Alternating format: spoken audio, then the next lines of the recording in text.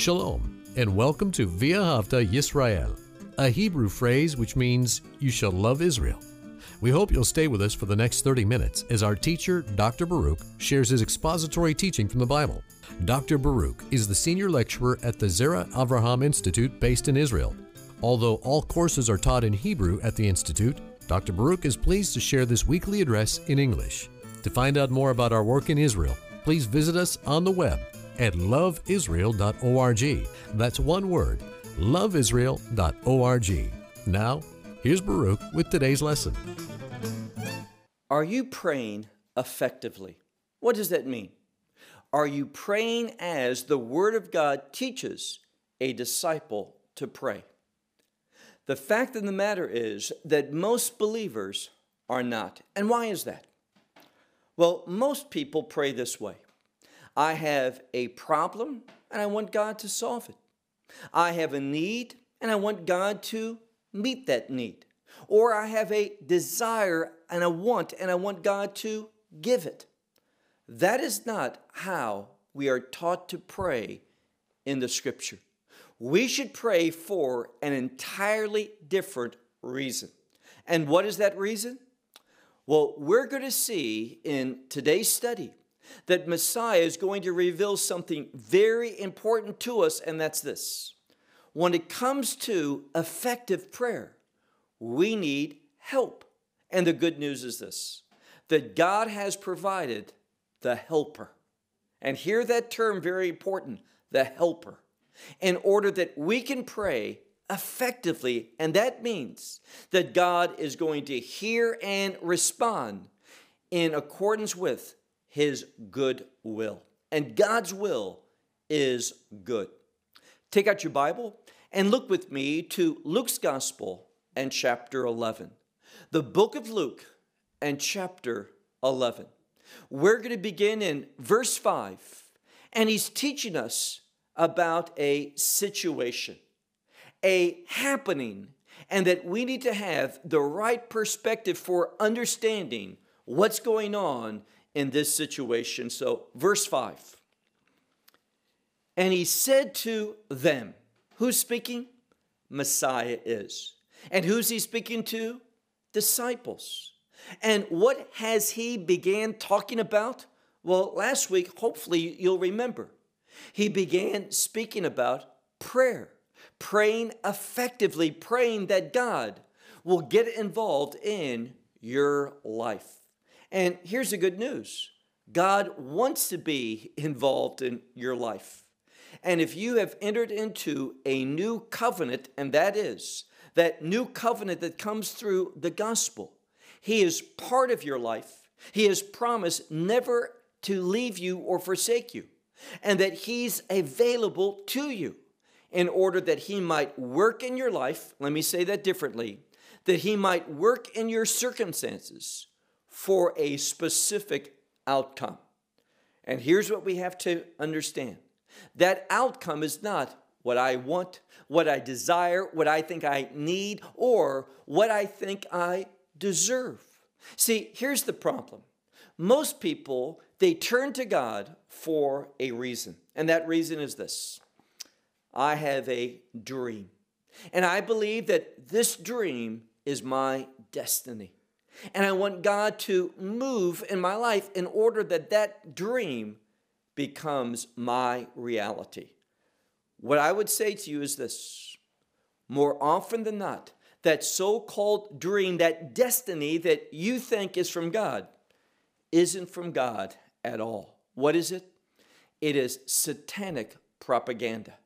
God oftentimes allows us to be in a situation, and that situation is to test us. Now, realize, God never tests us by encouraging us to do something that's wrong. God is not a tempter, but God expects His people to overcome tests. And the test that we have to overcome is one of discernment. And what am I speaking about? We need to be able to discern what is God's will for my life and what is not. And most people today who are believers, they are not spiritually equipped. They do not study the Word of God effectively in order to be able to discern what is God's will for my life. Why is that? Because knowing God's will for your life is not something that just happens to you. God just doesn't zap you with the understanding of His will for your life. God reveals His will from an obedient walk with Him. And that is such an important biblical truth. You say, where is that found in the scripture? I'll tell you. Exodus chapter 24 and verse 7. There God is speaking through Moses to the people, and they are being encouraged to obey His word. And what do they say? They say this: we will do and we will hear. Now, most English Bibles, they change this entirely in order to make it logical that we will hear and obey, or we will simply do and obey. But when we look at it in the original language, and of course the book of Exodus is in Hebrew, when that expression, naaseh ve'nishma, it literally means we will do and we will hear.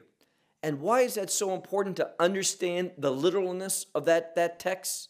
Because God is saying this: it is out of you doing the word of God. That means obedience. It is out of your obedience that you will hear. We will do and we will hear. What we will hear?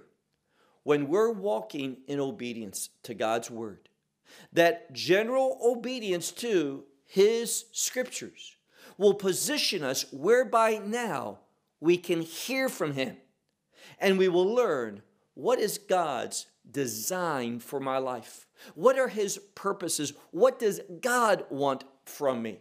That doesn't happen naturally. It is an outcome of an obedient walk. So obedience leads to revelation. We see many examples of that in the scripture. And Messiah is going to reveal to us in this passage of scripture. It is only when we pray according to the will of God, then God is going to move mightily in our life. So Messiah, He is speaking to them, that is a group of disciples, and He gives an example. He says, which from you should have a friend, and he should come to him in the middle of the night. Now, that expression that he should come implies that he's coming with a purpose. There's a reason that he comes at that inopportune time in the middle of the night. No one enjoys being woken up. No one enjoys an unexpected knock at your door at midnight or some other time late in the middle of the night. But this is what happens. And notice why this one comes to the other one's house. It says here, and he should say to him, friend, lend to me 3 loaves. Now, I hope that you've been studying with me long enough to realize something. Numbers are important in the scripture. And if you look at the number 3, and by the way, that number appears frequently in the scripture, you will find that 3, more often than not, is in the scripture for the purpose of revealing something. 3 is a number of testing, and we test something to find out information. And therefore, there's going to be revealed in this passage of scripture information in regard to effective prayer. So he gives them this example. Look again. He says, which from you, meaning among you, should have a friend, and he should come to him, meaning come to you in this context, in the middle of the night. And this one should say to him, meaning this one should say to you, friend, lend to me 3 loaves. Now, why is he doing this? He tells us, look at verse 6. Since my friend has arrived from a journey unto me. So what has happened? It's in the middle of the night, and this friend has come from a journey, and he has arrived at that very time from that journey to this one's house. And this one, as we're going to see, he says as we keep reading, and I do not have that to sit before him, to place before him, meaning this, I have nothing to offer him.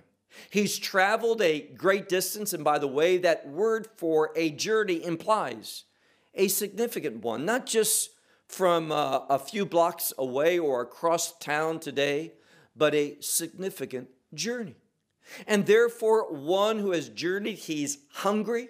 He doesn't fly. He doesn't take a car back in those days. For the most part, he walked. And therefore, he is thirsty. He is hungry. And this one understands something. See, if you look, for example, at the book of Genesis, chapter 18, we see three individuals. And those three individuals represent God according to the context. And I believe this is a great example of the Trinity. And we see that God appears before Abraham. And three men are walking by, and the implication is they were going to pass Abraham. But Abraham got up, and he ran, and he invited these three into his home, and he gave them food. Hospitality is an important commandment in the Scripture. We are told to entertain even strangers. And we know in the book of Hebrews in chapter 13, says, many of you have entertained strangers, not knowing that they were truly angels. And therefore, this one wants to practice that same faith of Abraham. He has a guest. He wants to provide for them nourishment. But the problem, once again, is he has nothing to set before him. Verse 7. And that one from within. Now we're talking about the home that was knocked on. This friend came knocking at the door in the middle of the night, asking for 3 loaves of bread. And this is going to be the response of that one from within.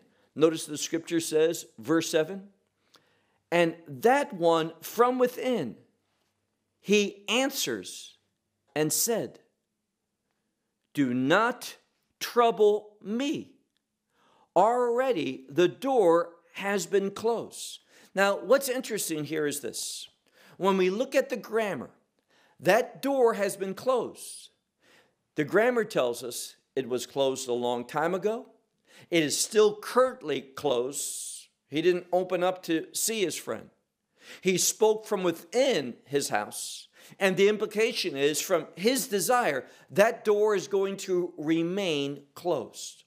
So what's being emphasized in the original language is this one from within. He has no intention, no desire to respond in an affirmative way to this man's requests. Remember that. It's going to be important. So he says to this one, the door has already been closed, and my children are with me in the bed. And then he says, I am not able, having risen. Now, what does that mean? And here again, most English Bibles don't translate it literally. They'll say, I'm not able to rise. Doesn't say that. He says, I'm not able, meaning I'm not able to meet your requests. But then the scripture says, he has already risen. He's awake. He may even be out of bed in the sense that he's there talking through the door. And he says, I'm not able, having risen, to give to you. Verse 8.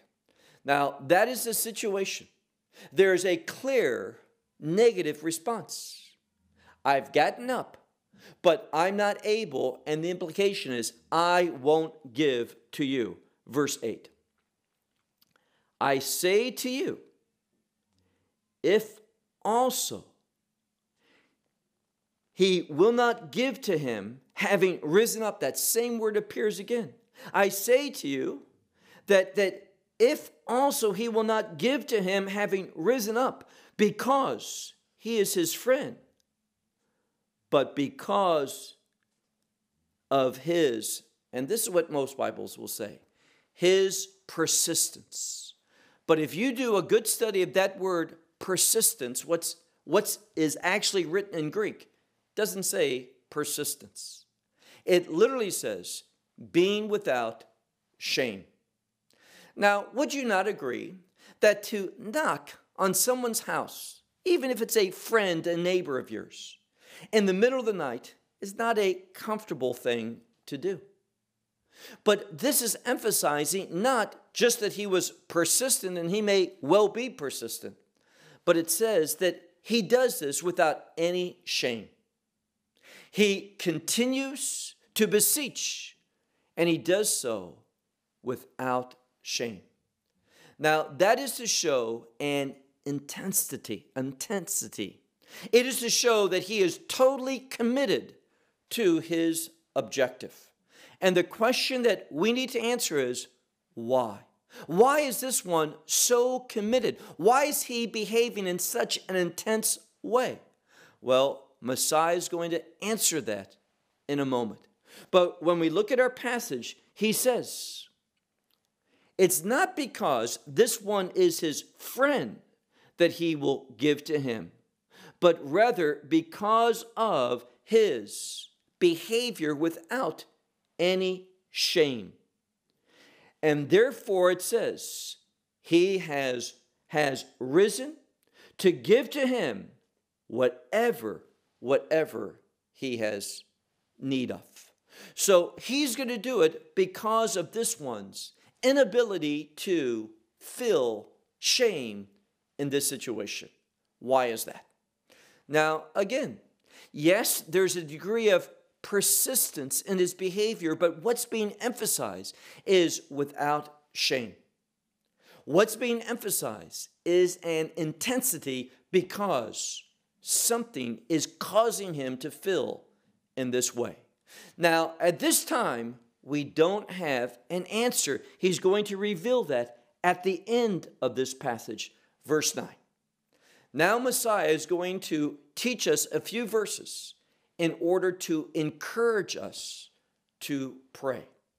And he teaches us a process to receiving. Look, if you would, to verse 9.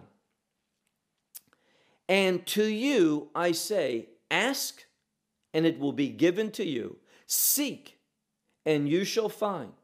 Knock, and it will be open to you. Now, notice there are three things mentioned here. That is to ask, to seek, and to knock. And what he's revealing is a threefold purpose in regard to prayer. First of all, that process, that is a purpose, meaning this. You have to have the right purpose in your mind in order for this process to be effective, and you're going to actually receive. Why do I say that? He says, ask, and it will be given. Well, just because it's given, you may not know where it is. It may not be in your possession. God has heard, he has provided, but you don't know where it is. So that's why he says, just not ask, but also seek. And when you seek, you will find it. You will be able to locate where that provision is. But here again, just because you know where it is doesn't mean that you're going to be a possessor of that. You also have to knock.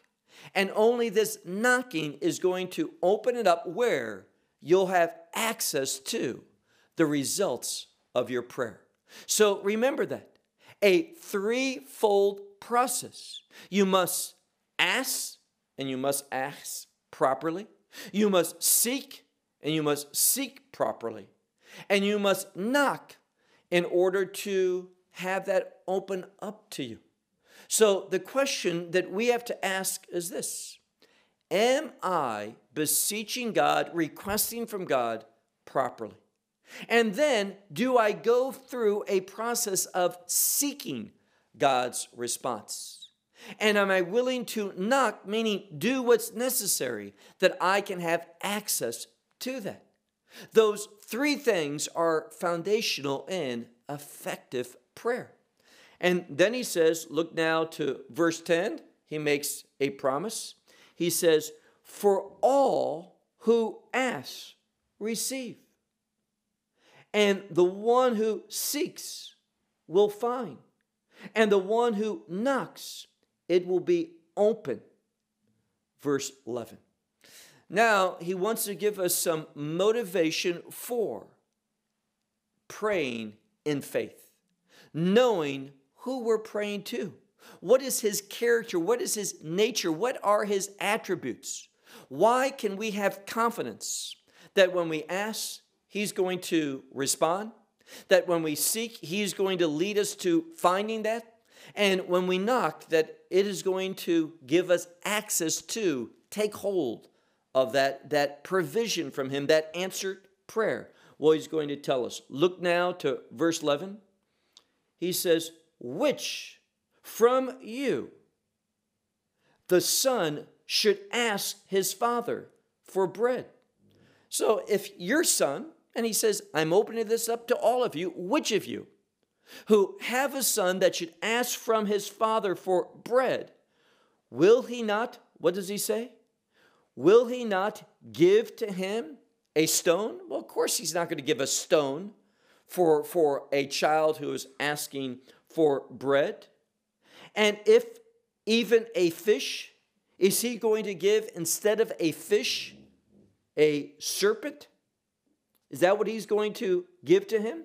And the answer is no, that's not what a father would do. None of you would do something along those lines. And then he says, look now at verse 12, or even if he should ask for an egg, he will not give to him a scorpion. Now, all these things have significance. But what we are taught in a general sense is this: God, he is our heavenly Father.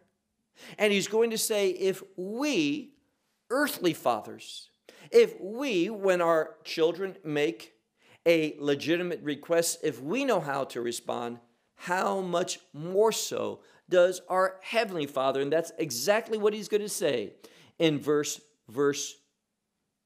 12. He asks, and if one should ask, meaning a child, for an egg, will he give to him a scorpion? Verse 13. Therefore, if you, being evil. Now, isn't that important? When he speaks to us, he calls us evil. Why is that? The reason is very simple. This word evil, and that's literally what it is in the biblical language, is a word that relates to that which is contrary to God's will. And what he's telling us is this: the natural person, and this can also be the one who's been redeemed by the blood of Messiah Yeshua, Jesus Christ. We tend to all too often operate not in the spirit, but in the flesh. We behave naturally, meaning this: we behave like that old man instead of the new man that we are. So he warns us, he reminds us of who we are in the past and how that frequently carries into our life after even coming to faith, coming to salvation. He says, therefore, if you, being evil, know good gifts to give to your children. And it's important that it says children, because that word for children is a word of endearment. We love our children. We want to give them good things. And notice the word good appears here. What is that? Well, that word good relates to the will of God. So when a child asks for something that's good, that's proper, that is right, we give it. And therefore he says, how much more so does your heavenly Father from heaven, your Father which is in heaven, that he will give, and here's the key, he will give who? What does the text say? The Holy Spirit. And as I said earlier, that changes everything. That gives us the proper understanding of this passage. Why? Well, the Holy Spirit, when we look at the first place that he appears in the scripture, in the book of Genesis chapter 1, he is called Ruach Elohim, the Spirit of God. And he is mentioned immediately after the creation of the heavens and earth. And what were they? The scripture says, tohu vevohu, meaning they lacked order. Now, most Bibles will say that they're empty, void, formless. That's fine. But the simple meaning is of tohu and vohu is chaos. It lacked order. It wasn't fulfilling what God created the heavens and earth to do. And therefore, the Spirit of God was moving, and God spoke, and we see something. It was through the Spirit of God and the Word of God that things change. And it's not by accident that God says, behold, everything is good, very good. Good means in accordance with the will of God. Therefore, when we look at this passage, look at verse 13.